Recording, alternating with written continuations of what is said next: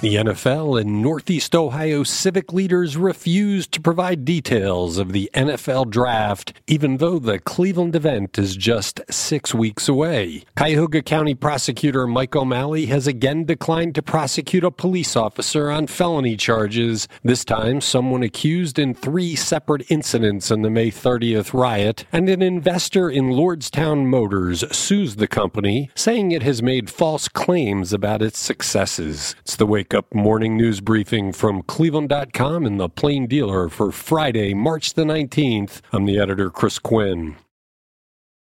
The NFL plans to host the 2021 draft in person in Cleveland starting April 29th, but even with it that close, organizers have refused to provide much detail about how the event will run, how many people can attend, and how they will be protected from the coronavirus pandemic. The league and various Cleveland civic groups involved with the planning have yet to announce anything concrete. The decision by organizers to wait so long to release details before a potentially large event stands in contrast to how it handled previous draft festivities in other cities. When Nashville hosted an estimated 600,000 people for the 2019 draft, organizers rolled out information about performers about 3 months in advance. David Gilbert, who heads both the Greater Cleveland Sports Commission and the Destination Cleveland Tourism Agency, said organizers would share details early next week.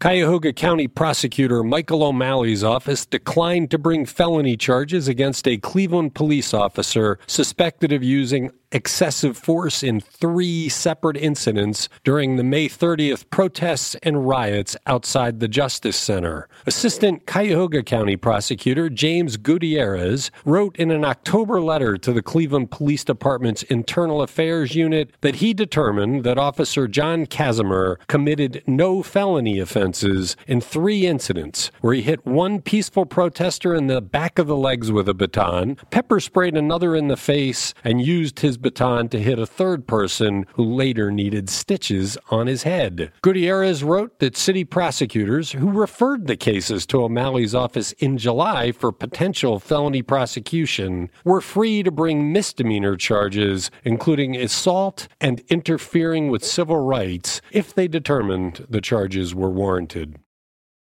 An investor in the Lordstown Motor Corporation filed a federal lawsuit against the electric truck maker Thursday, alleging that it offered false and misleading information about the vehicle and the time needed to get its production started. Matthew Rico filed the lawsuit in U.S. District Court in Youngstown just days after a published report said the company's orders are largely fictitious and used as a prop to raise capital and confer legitimacy. The report, which is cited throughout the lawsuit, says the first test drive of the company's prototype burst into flames 10 minutes after it hit the road. Amid the report, the U.S. Securities and Exchange Commission launched an investigation into the business.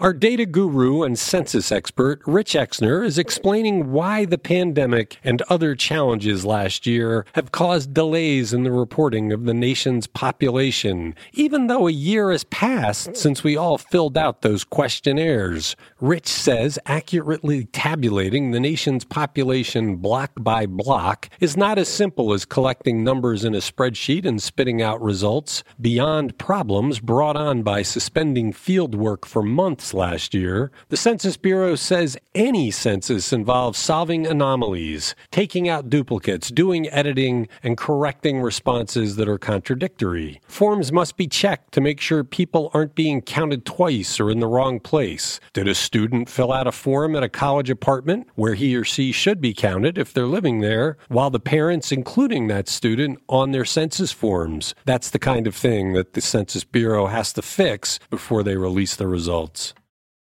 The primary for the special election to succeed former Representative Marcia Fudge, a Warrensville Heights Democrat, will be August 3rd, with the final decision on Election Day, November 2nd. Because the district is heavily gerrymandered, the winner of the primary is nearly guaranteed to win the general election. Secretary of State Frank LaRose says the timeline is basically in line with other recent vacancies, such as when former U.S. House Speaker John Boehner and former Representative Pat Tiberi T-Berry both retired. T-Berry's seat was vacant for 214 days. Boehner's was empty for 219. Fudge's will be open for 229.